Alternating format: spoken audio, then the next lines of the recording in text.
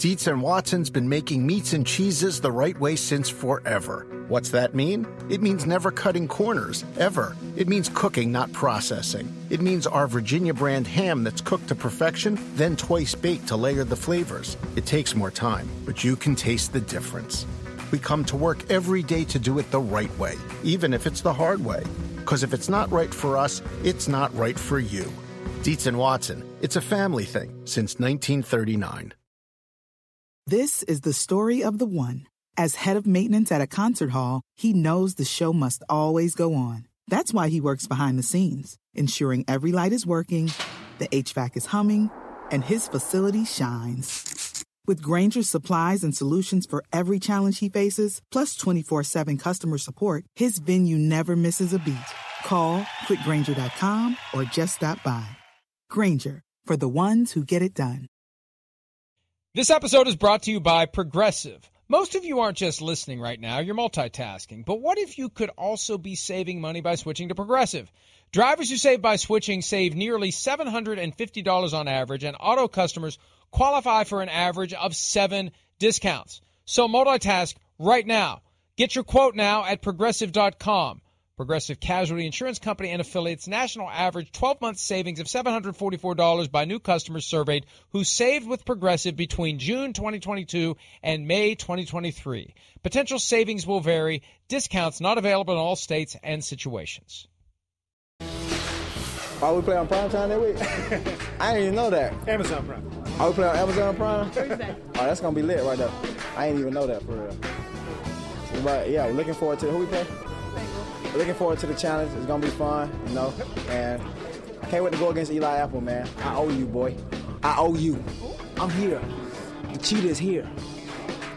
That's it. It's kind of like you come to one of us, you come to all of us. But we don't need to do no talking. We got a job that we got to do on Thursday, and, you know, we feel like they're in our way, so we just got to go out there and try to get a win.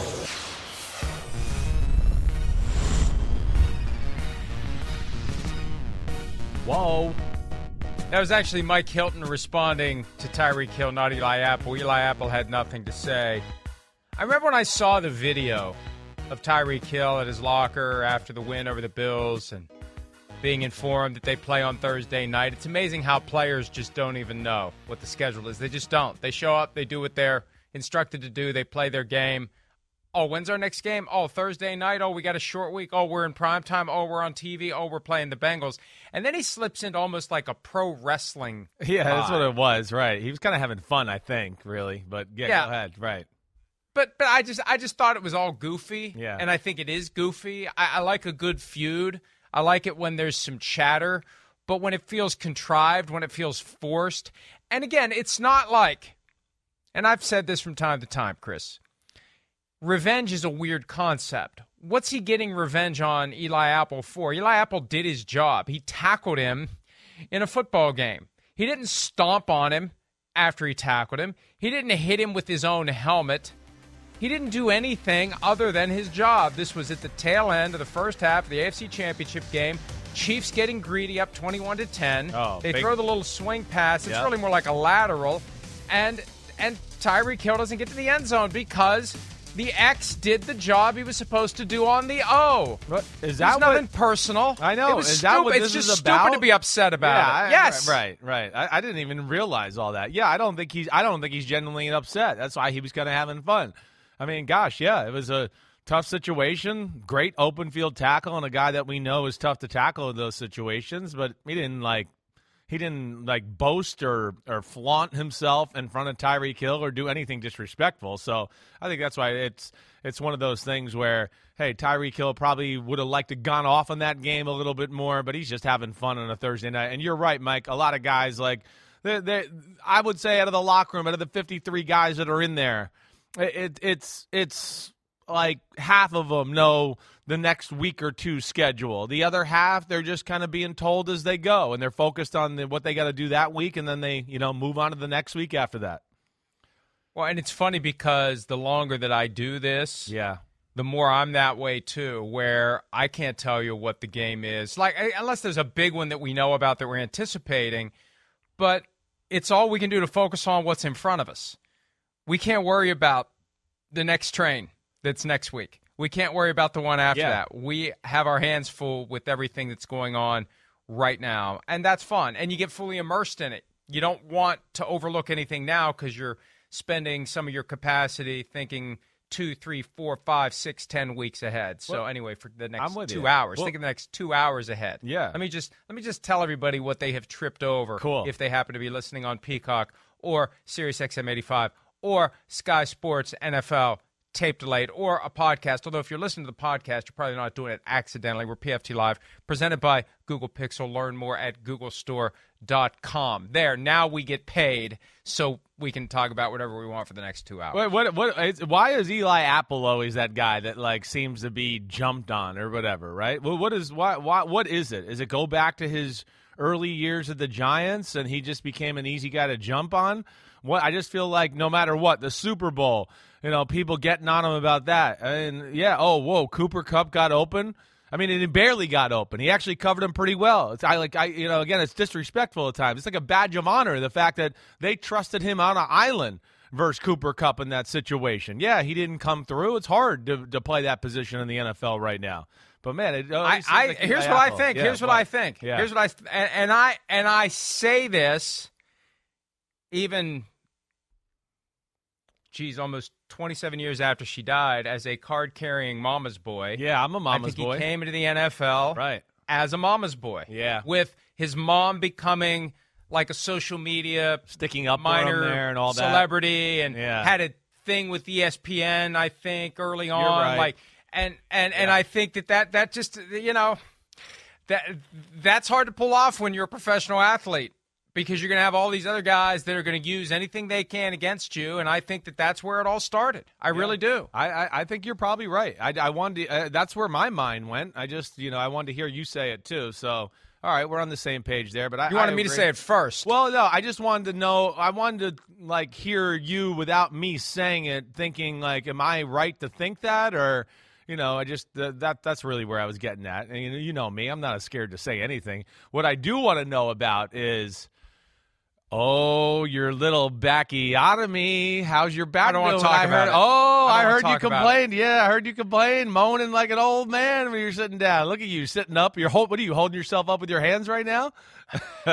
I'm trying to get comfortable. I went to physical therapy yesterday, and I thought it worked. Yeah. My SI joint is out of alignment. It was put back in alignment, but the muscles that were working to protect the affected area are still spasming. Right. I don't know. Right. It still hurts like hell. And I've got exercises I've been trying to do repeatedly. And I think one of the reasons why it's kind of like a mental thing where I thought it was going to start getting better. So maybe it feels even worse today because I allowed myself to think that the worst of it was over. But I'm just very uncomfortable today. And I can't imagine 2 hours of this show and then the Joint Mega Picks podcast. At least I have an hour in between, but it's going to take me every second of that hour just to walk downstairs, turn around, and walk back up. So I may just stay in this chair and wait for you for an hour after we're done. But I can get comfortable eventually, but then I start moving around, and it's just like there's a knife right there. Anybody that's dealt with this, it is debilitating. Like, to get into the shower. Yeah. And I can't imagine being old. I mean, I know I'm old, but I'm talking about like 85, 90. Like, I know why people get those showers installed where they walk right in. Like, I'm standing there looking at the ledge where the tub is, where you got to swing your foot over. Left foot, no problem. Right foot, it's like, all right, when do I want to deal with this searing pain that I'm going to experience when I try to lift my leg up to get into the shower? And there's a point where you just got to do it. And you know it's going to hurt like hell. And getting out, my foot got stuck. Well, it's like, I just have to deal with this. Wait, in the King of the Castle, Chateau de Florio? Shut up. You're shut up. Stepping over a damn bathtub still? Like it's a 1974 shower? That's what you're doing? You know why? Why? You know why? Why? You know why? Because I've been exiled from the nice bathroom. Because I don't get to use it anymore. Yes. Because I get up too early. Way to go, Jill. The shower's on. The shower's on. It might wake somebody up, so I don't get to use that bathroom anymore. So there's this big, giant bathroom that I never go in anymore. And as Johnny Cash once said, right. The key to a happy marriage is separate bathrooms. So I get one of the B-level or maybe C-level bathrooms because my office is a bedroom that we made into an office, so it had a bathroom connected to it. But, yeah, I get one of the guest-size bathrooms, not the big, giant walk into the shower that I never see. I think it's still there. I don't know. I haven't seen it in 7 years. Yeah. Maybe it's gone. Maybe go. it's been remodeled. Yeah. I have no idea. I'm not allowed in there. So don't get me started on that. Maybe I should ask for a temporary dispensation so I don't have to climb over the. Oh. Anyway. God, why did you even mention it? All right, let's talk about football. Okay, let's go. Get through this. All right. Here we go. The Dolphins and the Bengals. First meeting ever in the NFL between Cincinnati quarterback Joe Burrow and Miami quarterback Tua Tagovailoa. He's officially listed as questionable with back and ankle injuries. He is reportedly expected to play. I know this. If I was supposed to play tonight, I wouldn't be with my back injury. I'd still be in Miami. I would not even have gotten on the plane. But Tua's going to fight through it. They were both picked the same year in the top 5. Remember, that was the year that Tua was expected to be the number 1 pick, tank for Tua and all of that. He suffered the broken hip in November and only fell to 5, which is amazing when you think about it. Dolphins fans before this year would have said, I wish he'd fallen to 6 and we'd taken Justin Herbert. But for now, the Dolphins fans are all in with Tua. But they look, Burrow's had more success, but right now Tua is the flavor of the month. Tua is the guy who's getting it done. Tua is the guy whose team is 3-0, and he's finally starting to live up to the potential that was seen in him entering the NFL, Chris. Yeah, he is. I mean, he's got it going, certainly. You know, has he answered all questions? No, he hasn't, not for me, but still, it's a positive. And I think, again, it shows you how important it is to have talent and a system that fits you as a player around you, so then you can start to show, what you can actually deliver for the football team at the quarterback position. So that's what's happened to Tua, and he's done a great job. He really has. I mean, he's had limited mistakes that he's made for the most part. He's made some big plays in some big moments, and managed the game when he's had to too. So it's definitely been a positive for Tua. We'll see where it goes. This is going to be another challenge tonight. I'm still a little bit I feel like as the week's gone on, it's almost gotten a little worse here.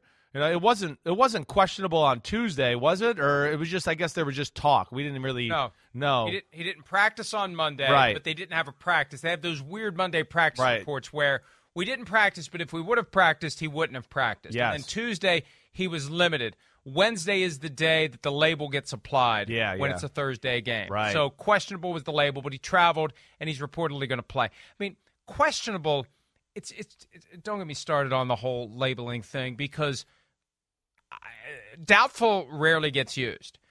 And a lot of times guys who are questionable don't play. Well, if they were questionable, they didn't play. Maybe they should have been doubtful. Agreed. Yeah. It's just I think the teams just treat it as questionable or out, and they use that questionable label as a strategic thing. For a team that goes on the road, for example, when there are their group of questionable guys, and sometimes there's none, but sometimes there's 6 or 7, like half of them won't travel. And they knew they weren't going to travel. Right. But they just strung it along as deep into the week as they could, and then they just say, well, they're not traveling, so now they're downgraded out. And why weren't they doubtful? But the injury report, the NFL injury report is almost worthless. It really is almost worthless. And there are teams out there that use it for a strategic advantage. Bottom line is they expect Tua to play. Back when they were in college, they played one time. LSU beat Alabama in 2019. That was the year that LSU won the national championship, and Joe Burrow came out of nowhere and became one of the great players we've ever seen in college football. Burrow had 393 passing yards that game. Tua had 418 and 4 touchdowns with a pick. But again, LSU won the game 46-41. What a barn burner that was. Yeah, it was. I'd like a few more NFL games like that. I mean, we've had some low-ass scoring games so far this year. I'd like a 46-41 tonight. I mean, with this group here, I mean, who knows? It could. I don't expect that, but I mean, the thing that's awesome tonight is, you got a hot quarterback in Tua. We got a Bengals team that's still sitting here at 1-2. So they're still hungry, angry, backed into a corner. The Dolphins got the chest puffed out like, hey, wait, we're a real deal. we could be the Bengals of this year that, jumps into the playoffs and go to the Super Bowl. And then I think when you just talk about the firepower in the matchup, how can you not be excited about that?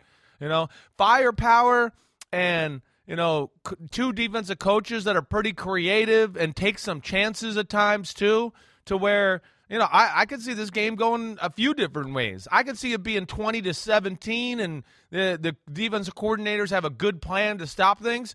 I could see it just the other way too, and maybe you get your LSU Alabama where the defensive coordinators are a little too aggressive or try to aggressively take something away, and all of a sudden, boom, there's Jalen Waddle, or boom, there's Jamar Chase versus the all-out blitz against the Miami Dolphins. So that's what I'm excited for tonight. I mean, this is a good one. It really is, and I hope Tua does play. I want to see him out there. I want to see the Dolphins at their best, and I think the Bengals are still a good football team. They're still got to figure out pass protection. There's no question about that. That's an issue here. But at the same time, other than that, I still am a believer in the Bengals and everything else they do. I know that nothing changes the fact that this is a Thursday night short week game, and we have to accept it. We have to live with it. And on one hand, hey, we get a great matchup in primetime we can watch. However, it's hard not to kind of wish that this was a Sunday night or a Monday night game so the teams had more time to get ready for it. Yeah, it's one of those. It is. And especially from the injury standpoint. Right. And this gets back to a point you've made a couple of times recently. Injury rates during the game are one thing.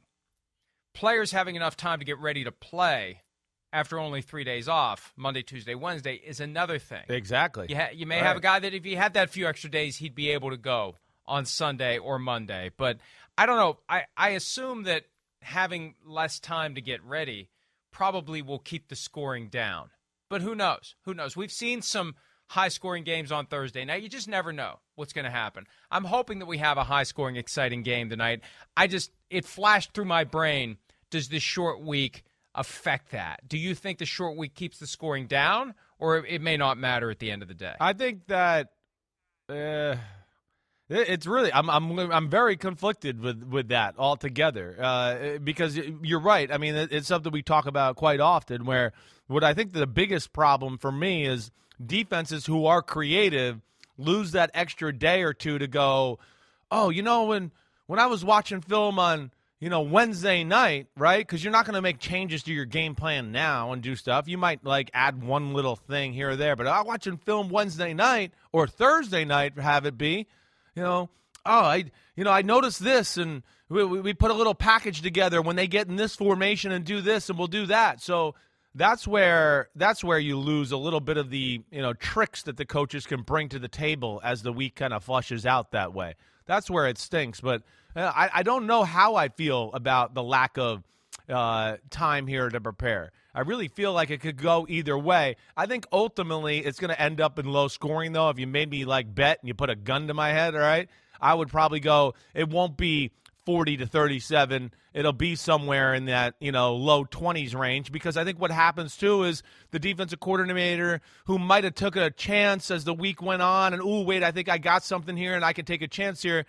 They're not going to get the chance to implement that, and they're just going to, we'll play it safe here. We'll get them. They might get the 6-yard completion, okay, but I'm not going to go, for the throat stomp right here in this moment to make that play, and I think that could lead to maybe conservative defense and a little lower scoring. 47.5 is the over-under. I think one thing that would contribute to high scoring from the Dolphins is you get to a point where you throw the game plan out the window and you use as Mike McDaniel explained it to Peter King after they came back and beat the Ravens down 21 points in the fourth quarter, the effort plays. Just go, let your playmakers make plays. Forget about all that stuff you obsess over. Kind of like what Jameis Winston told me after they came back to beat the Falcons week 1. Forget about what we expect them to do to stop us, what we've been planning to do to exploit their weaknesses, and just go play. And when you look at it that way, the Dolphins got some guys that can make plays. Now, Jalen Waddle, star receiver, also questionable for tonight with a groin injury. I haven't seen a report one way or the other as to whether or not he'll play. I assume he'll do everything in his power to get on the field and play. Tyreek Hill has been very good. Waddle actually has more receiving yards by 25. He's got 342 through 3 games. Hill has 317. And yeah, it could, if you don't have a plan for neutralizing those guys, and they just decide we're getting the ball in their hands no matter what, and Tua can move around like we've seen him do, it could end up with a lot of points for the Dolphins, where the Bengals would have to start matching them drive for drive, Chris. Well, it could. I think there's a, when you break down the Dolphins offense, all right, week 1 was pretty good, right? Solid, all right? Tua had pretty good numbers. I think he threw for like 270, somewhere in that range. But the offense only scored 13 points. Week 2, we know we had the late third quarter, fourth quarter explosion, right? That was awesome. Last week was somewhere in between a little bit. I mean, they only drove the ball. They only had 2 drives the whole game. The rest of the game was 3 and out. Can't even get out of our own, side of the field as far as getting on the other side of the 50-yard line. It was ugly. So that's where, I'm interested as we go on. What does Mike McDaniel continue to bring to the table that stresses defenses out? The one thing that hurts them right now is they can't run the football. Their offensive line just not dominant enough to move people out of the way and, dominate in the run game, I think, like Mike McDaniel would want. And the Bengals have a very good defense in general. That's one thing that's been lost in the shuffle here with them being 1-2. They're kicking butt, and they're creative on that side of the ball too. Now, they don't have DJ Reader. That stinks for them, but I still can't imagine Cincinnati being run on a whole lot tonight. I do think this is be a game where Tua, the passing game, they might have to carry the load here for the football team, and we'll see where that goes because that's going to be dangerous too. The Bengals are loaded on defense. They got good pass rushers. They're good in the secondary, and Lou Anarumo, their defensive coordinator, he's creative. So that's where it's hard to get a feel for how this game can go. But ultimately, yeah, I think that this is going to be. I think it's going to be in those mid-20s, I think, when it all's said and done. I do. And I'm excited just to see the Dolphins.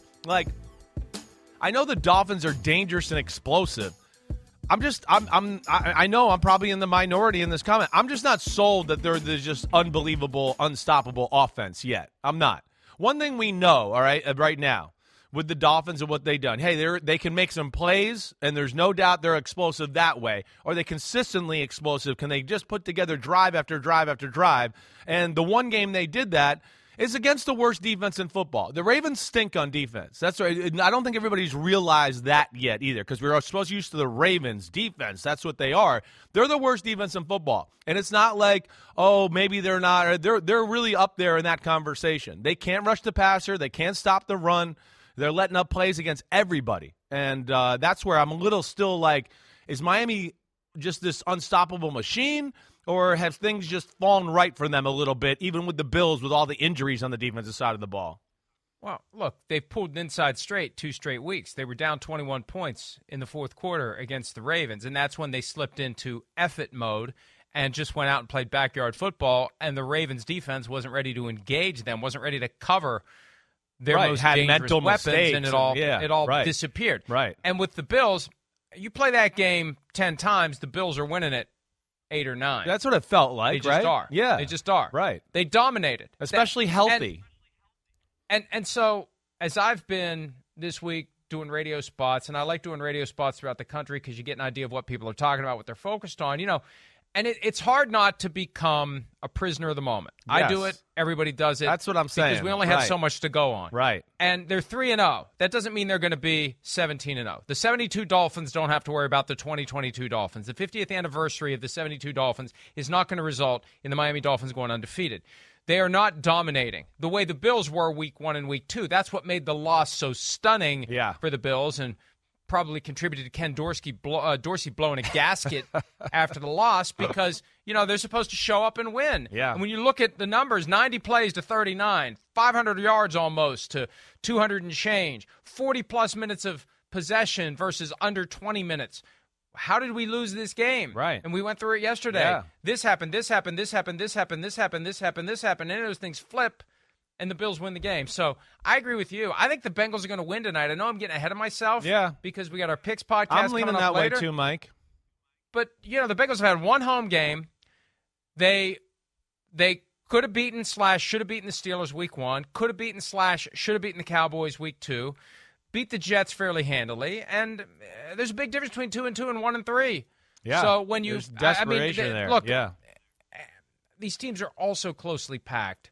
I just think you throw in prime time, Bengals at home, Dolphins have to travel. Dolphins went through that hot game on Sunday. Even though they're in better shape, obviously, than the Bills players, they still had to go through that game. And they may be thinking at some level, we've stolen a couple here. Maybe we're due. We just can't keep rolling the dice and having them come up snake eyes whenever snake eyes is good. It's not going to last. And the Bengals are dealing with a very good Ravens team despite the defense, a Browns team that is very good, and a Steelers team that's already beaten them. So they can't slip to 1-3. So I think there's an urgency that's going to come into I would agree with you focus there. tonight for the Bengals. Let's hear from Mike McDaniel, the coach of the Miami Dolphins, on facing Joe Burrow, the guy who we've kind of forgotten this year because the Bengals haven't had that same swagger on the field yet in 2022. From coming off the bus, I see swag. And then on the field, which, yeah, I have a sound place in my heart for that. But he's you really, really like, I don't know, I appreciate guys that, you're the number one pick in the draft. That is a burden for some. It was a blessing for him, and I really respect guys that come out, take all that hype, and do justice by it or exceed it. So the guy has great vision and awareness. He's very mobile, both within the pocket, staying a passer and escaping to run. Great touch, great accuracy. He does, and he really not only makes plays for their offense, but he helps other players make plays because of his ball location. So I can't help but wonder as I listen to the front part of that about swag, if he's trying to maybe convince Tua to get a to little be a little more like, be a little more like that, have a little more of that aura.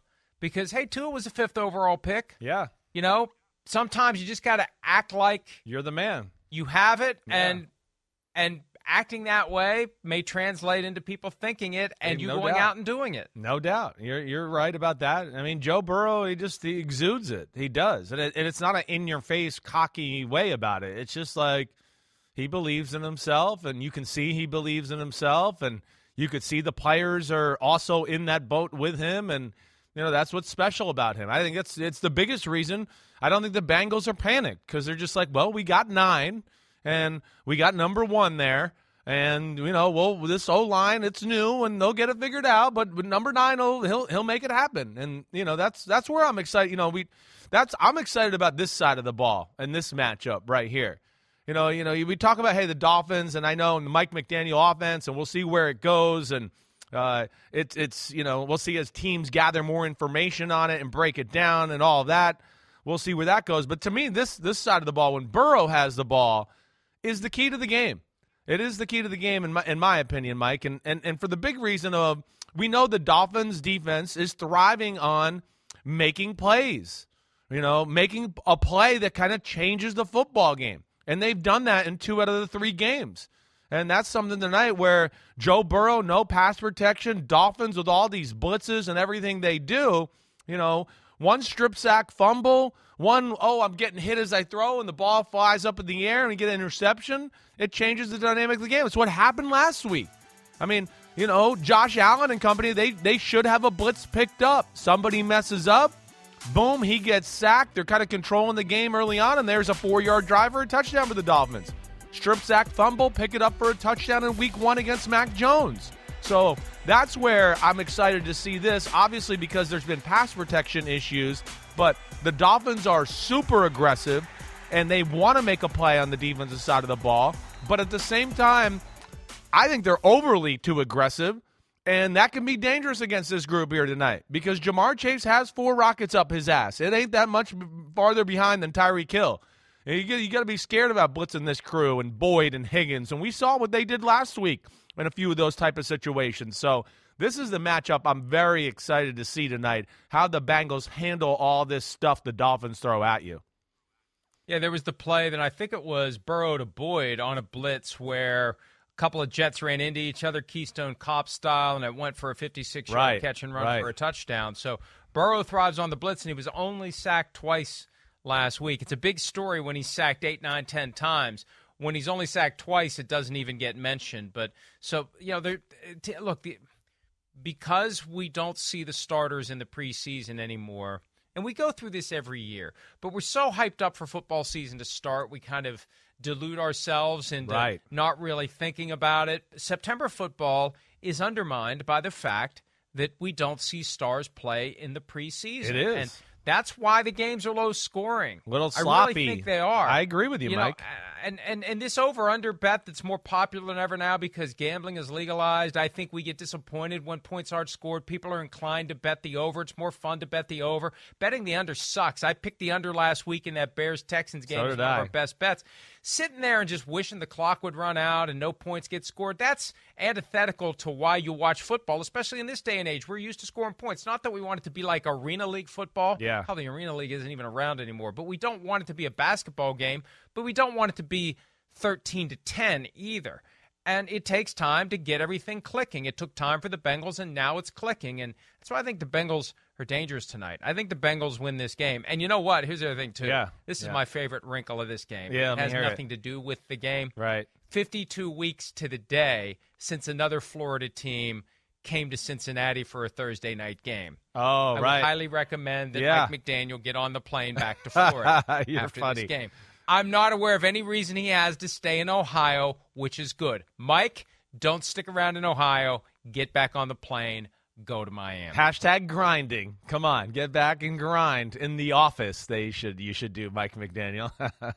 No, that was amazing. I forgot about that element. You had that. It was 52. I looked it up. Yeah. It was 52 weeks ago. It's tonight. amazing. It's amazing. And then let's not forget too the Bengals wearing the all white tonight with the white helmets. Oh, yes. That's going to be Speaking definitely of swag, a little extra energy for that football team. I do, Mike. This is where I posed to you. Like, this is one of the things. Do you think the Dolphins last week extremely aggressive early on in the football game, and we saw the Bills just kind of march up and down the field and have answers for it, and Allen and them were tearing them up.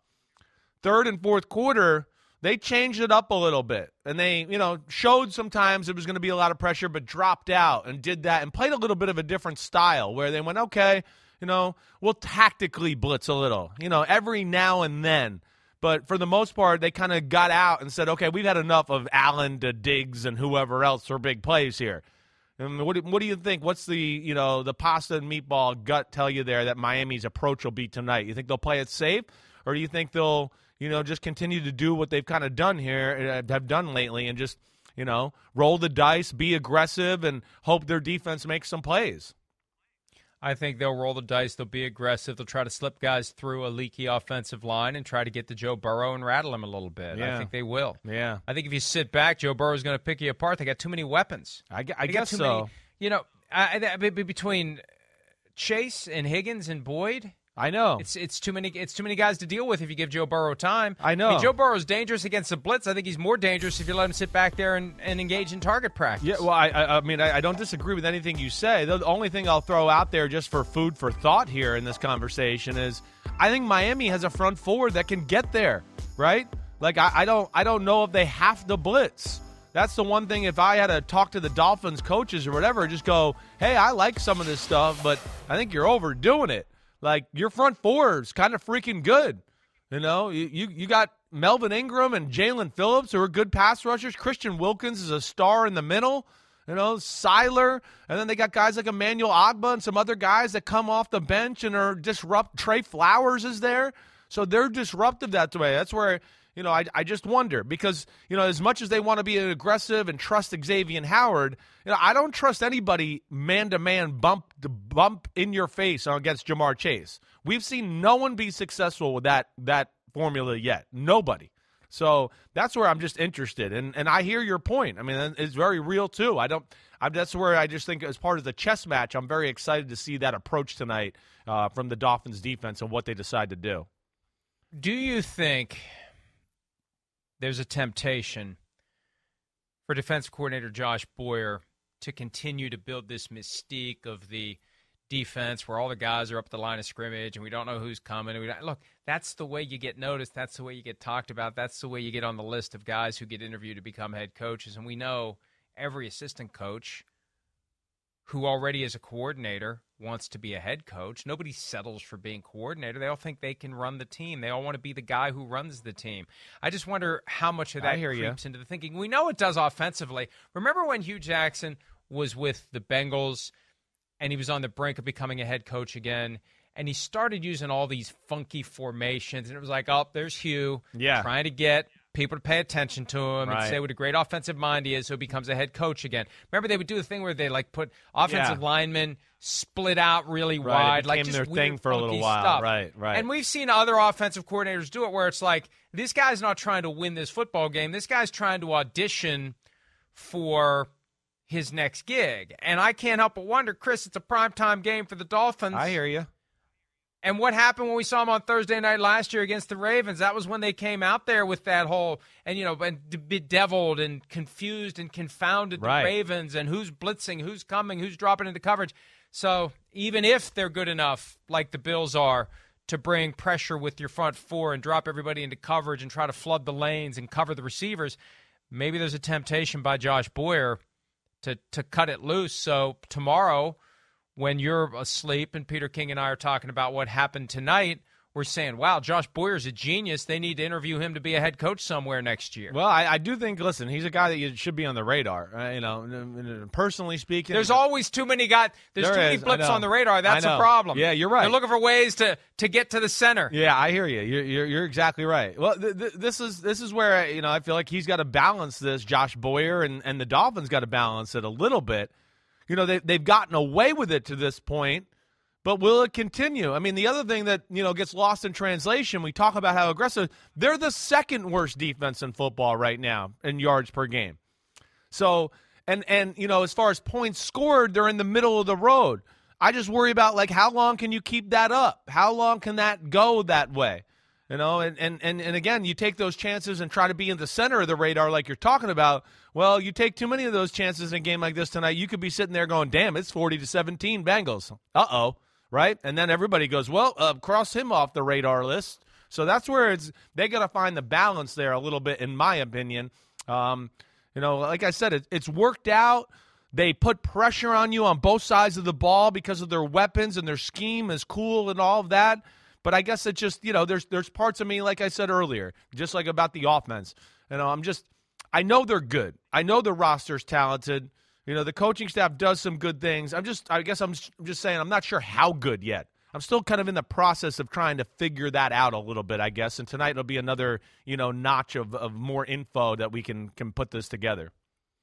Well, we'll have the full breakdown tomorrow morning while Chris is sound asleep after watching the game tonight. Peter King will be with me. We're actually live on Sky tomorrow for some reason. Damn. I'm done asking questions. I'm done trying to get to the bottom of it. I'm done saying anything about it other than what I just said. Around any corner, within every battle, and with the dawn of each new day, the threat of the unexpected, the unpredictable, and the unrelenting lies in wait. But Marines will always be there. They are the constant in the chaos. No matter the battlefield, Marines adapt to win, defeating every shifting threat, protecting our nation's future. The few, the proud, the Marines. Said. All right. Hurricane Ian made landfall yesterday in Florida. We wish the best to everyone out there who's now got to clean up. Hopefully the loss of life was minimal. Hopefully people heeded the warnings and got out of there. I still don't know why we put reporters in the path of these storms, and I know that NBC does too, but, I've been saying this for years. I believe you. I believe the meteorologists when they say a storm's coming. I don't need someone standing there in a baseball helmet while there's this little element of voyeurism, the maybe there's going to be a tree that comes out of nowhere and wipes this guy out, and I'm going to see it on live TV. I mean, I feel like that's the only reason every network does it, Chris. Am I wrong? I don't know. You're right. Everybody does it. It is it's one of those not just NBC. things. Everybody does it. No. Let's put them out there, and let's see if they get hit by something. That's I mean, I believe you that it's a storm, and I've seen a storm, and I know there's people out there that are maybe too young to see, whoa, that's what it looks like in a hurricane. We don't really need to see a human being in the middle of all of that. And if I get in trouble for it, I don't care. I've held my tongue for like 10 years now. Every channel you turn on, there's somebody out there in the middle of it. Yeah. And when somebody gets killed, it's all going to stop. That's what's going to happen. It's going to continue, and then somebody's going to get killed, and then it's all going to stop. And let's just stop it before somebody gets killed. How about that? How about we agree? How about all the networks come together and have like a meeting of the 5 families and say, we no longer need to put human beings in harm's way for these hurricanes. It's asinine, and it's selfish. And when somebody dies, it will stop. All right. You're great. I didn't think that was going to go that way. And like I didn't either. I know. And then you I didn't got either. legitimately heated about it too. Like only you could legitimately get heated about that. You know. So am I wrong? No, you're not. Spot the lie. You're not wrong. It is Right. odd. Every channel he turned on last night, you're right. Somebody was sitting there with a raincoat on in the middle of the storm, and I'm like, I don't need this. You're right. I saw the big thing on the damn radar all week. We're good. We can talk about it. Put a camera somewhere where we can look at it every now and then. But be back in the studio. I hear you. But you're funny. You're funny. I assume these people who are given this assignment, and I assume they crave the assignment. I assume they have families that are worried about them nonstop while they're standing out there in the middle of that shit. I mean, really. Let's be real about it. And one of the reasons I'm saltier than usual is I feel like You're there back? is Oh, okay. an entire like not just one sword, like a whole army's worth of them in the bottom of my back. So today is not the day to get under my skin because it feels like something literally is under my skin, stabbing my spine. It is fire. Anyway, Jerry Seinfeld had this bit where like they would have graphics of guys in pain, and there would be lightning. Like, that's the pain. Like, the pain is lightning. Yes, it is. Yes, it feels like there is lightning going straight into my back. So that is the right graphic to use when trying to depict what pain feels like. Good. Lightning would be appropriate. Good. All right. The Tampa Bay Buccaneers host the Chiefs on Sunday Night Football. We don't know whether or not the game is going to be played in Tampa. And in the aftermath of the storm, look, there's a bunch of factors that go into play here. How much damage was done? Would the resources that would be devoted to putting on a football game be better suited to be redirected to other areas of the state that may need it? You got police officers, emergency personnel. You got a lot of people who have to gather around a football stadium to make sure a football game gets played in a safe and secure manner. Is it selfish? Is it inappropriate? Is it improper for the Buccaneers to expect those resources to be devoted to their home game where they're going to make a ton of money because people want to come see Tommy play? And then the question is, are people even in a position to go to the game? I don't know. It's Sunday night. It's 3 nights away. Yeah. People may accept and welcome the diversion at that point, but they still may not play the game in Tampa. So, Chris, it was confirmed yesterday by the league that if the game is moved, it's not going to New Orleans. It's not going to Kansas City. My wife asked me that question the other day. It's like, well, it's kind of a huge home field advantage for the Chiefs to go from a road game to a home game. Yeah. It would go to Minnesota, U.S. Bank Stadium, where Tom Brady's mother is from. Wow. But astute Vikings fans Yeah. who would presumably go to that game, they'd probably have some cut rate discount deal, make a donation or whatever. They've done that in the past. Who are they going to root You go for? there and you boo the hell out of Tom Brady. I mean, if you understand how it works, you need the Buccaneers to lose because Sure. at some point you may be matching records with the Buccaneers to see wild card berth or playoff position. Maybe both teams win their divisions. You're the 2 seed versus the 3 seed. And you've got no reason to care whether or not the Chiefs win because they're in the other conference. So if you're a Vikings fan and you're paying attention, you've got every reason to go to that game and root for the Chiefs. Now, it's better than if it had been in New Orleans because all those Saints fans are going to come out and Definitely go after root for the Tommy, Chiefs, yeah. which makes it not a home game for the Bucs. Right. So the only truly neutral site, well, there is no truly neutral site if it's teams from different conferences because wherever you play, there's going to be a fan base that in a roundabout way benefits from one of those teams losing. Yeah, I just hope it doesn't come to that. I know. I mean, listen, I hear all the concerns there, and you're right. You got to do what's best for society here first over a football game. I totally understand that. Selfishly, damn, I don't want to see that. Damn, I don't. I did talk to somebody down in Tampa yesterday, and they felt, they got lucky where they did not get the bad part of the storm. So that area seems to be somewhat okay. And I think it's going to be more than okay by the time Sunday night rolls around. But your point about, down in Naples, Florida, those areas, they got hit harder. There's major flooding. Yeah, there's definitely going to have to be personnel that's sent down there to help things out. So I don't know how that affects it. But, man, selfishly, I don't want to see that game somewhere else. Come on. This game has history and history at this stadium. I mean, gosh, it was just 2 years ago where the Chiefs went in there and just put on an absolute show in a regular season game. And then, damn, we get to the Super Bowl. The Bucs changed the game plan. They got things rolling at the end of the year, and they kind of dominated the Kansas City Chiefs in the Super Bowl. So I want to see that game today. And then it's Brady and Mahomes, and I want to see the Bucs fans there and, being, all into it and everything like that. So that's where I'm hopeful. I am. But, I mean, your concerns are real. I understand that. But, damn, I really want to see it be in Tampa and feel that energy from that stadium.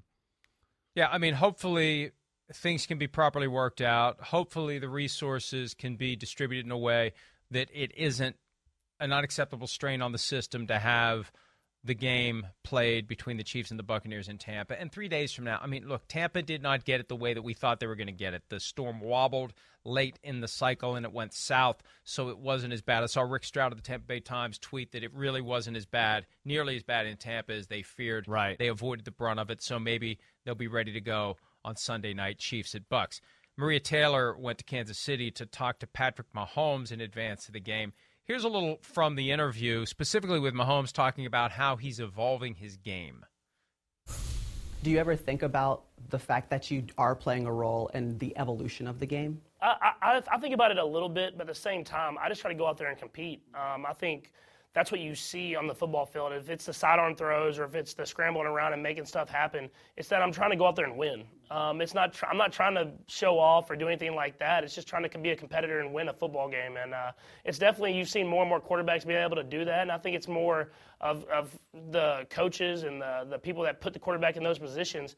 They want guys that want to go out there and compete at the end of the day. Okay, let me ask you this. You got to keep it real.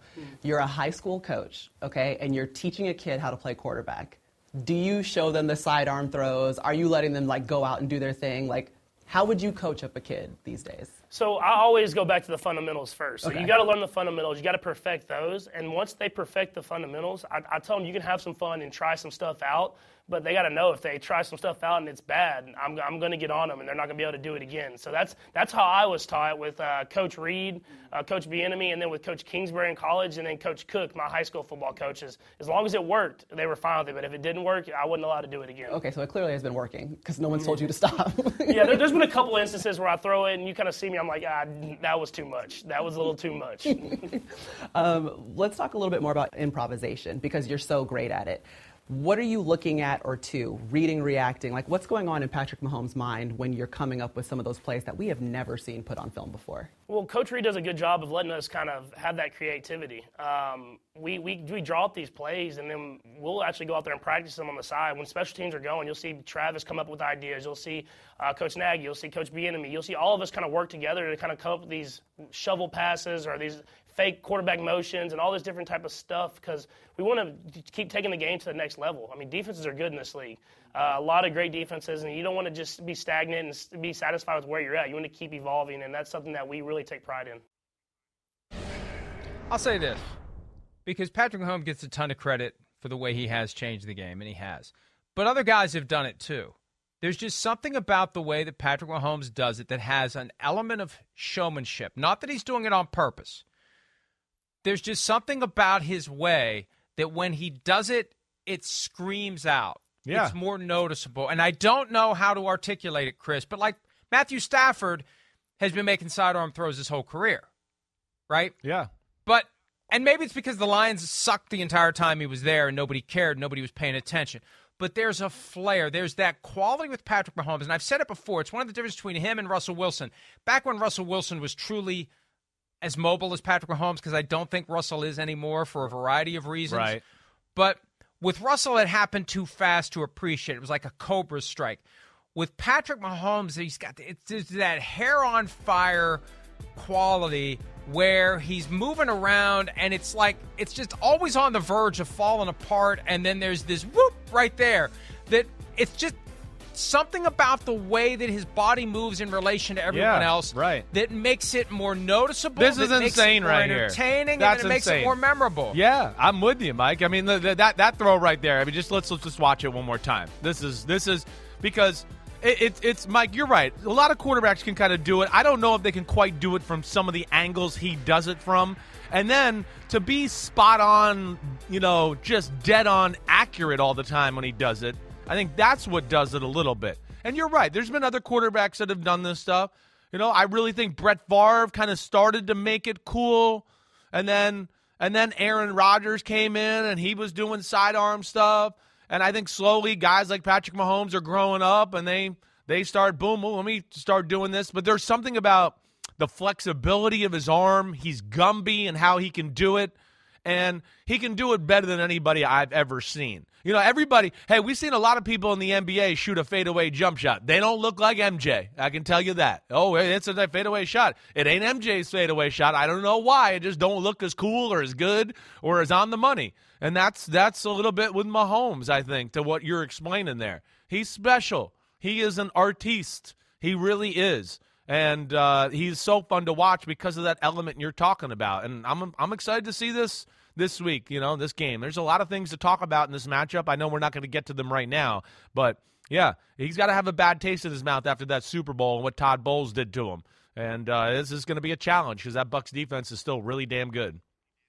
First of all, I got 2 points to make, and then we have to take a break. Right. One, you mentioned Brett Favre. Kids, never emulate Brett Favre in any way, ever, for anything, ever. Forget about Brett Favre. I was just talking about throwing a football. I know. Okay? I know.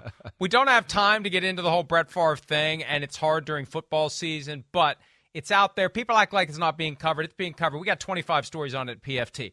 Don't emulate Brett Favre. Don't be like Brett Favre in any respect. Whether it's 2022 Brett Favre, 2010 Brett Favre, if you know what I mean, or most instances of Brett Favre being Brett Favre. The one thing that we haven't mentioned, and we've kind of forgotten about it, the baseball influence in all of this. Sure. That's why he makes those throws. I remember him telling me this early in his career, maybe 2018, that he can make all those throws from any angle of his arm because when you play shortstop, you have no luxury of time to set up and get your feet right and crank your arm back and throw it the right way. Yeah. Point your shoulder toward, I still remember your little tip, point your shoulder toward where you're throwing and throw it. No, you don't have time to do any of that. Sometimes it's get the ball right. and get rid of it. Right. And so he developed the ability to be ridiculously accurate and to put a lot of juice behind a football from the shortstop reality of balls in the glove, balls out of the glove, balls out of my hand, and it doesn't matter where my body is, it doesn't matter where my arm is. And he developed that uncanny skill of being accurate and having a powerful ball that he can throw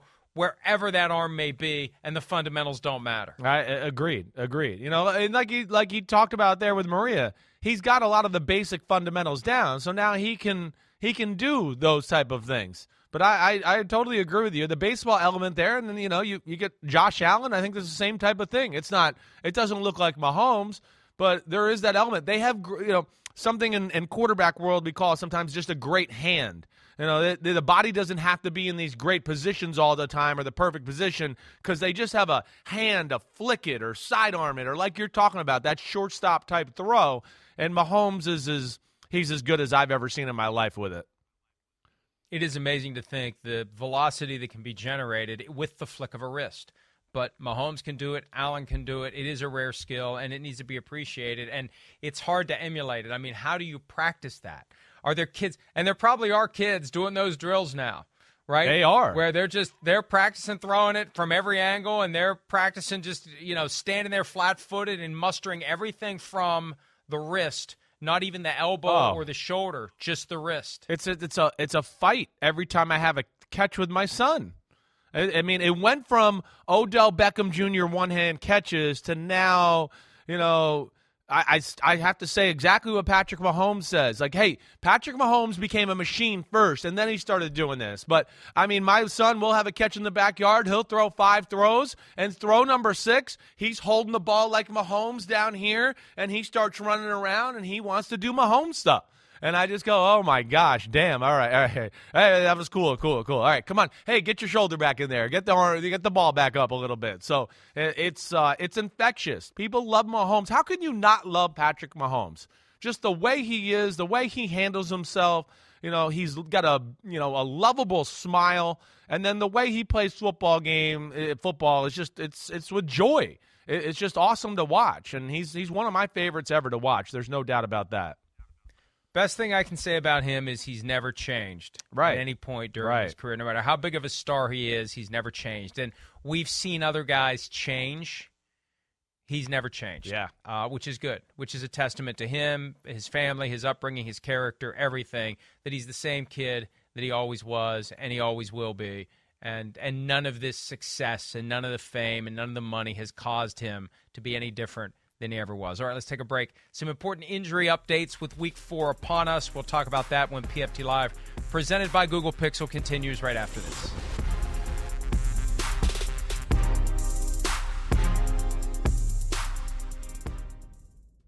The longest field goal ever attempted is 76 yards. The longest field goal ever missed? Also 76 yards. Why bring this up? Because knowing your limits matters, both when you're kicking a field goal and when you gamble. Betting more than you're comfortable with is like trying a 70-yard field goal. It probably won't go well. So set a limit when you gamble and stick to it. Want more helpful tips like this? Go to keepitfunohio.com for games, quizzes, and lots of ways to keep your gambling from getting out of hand.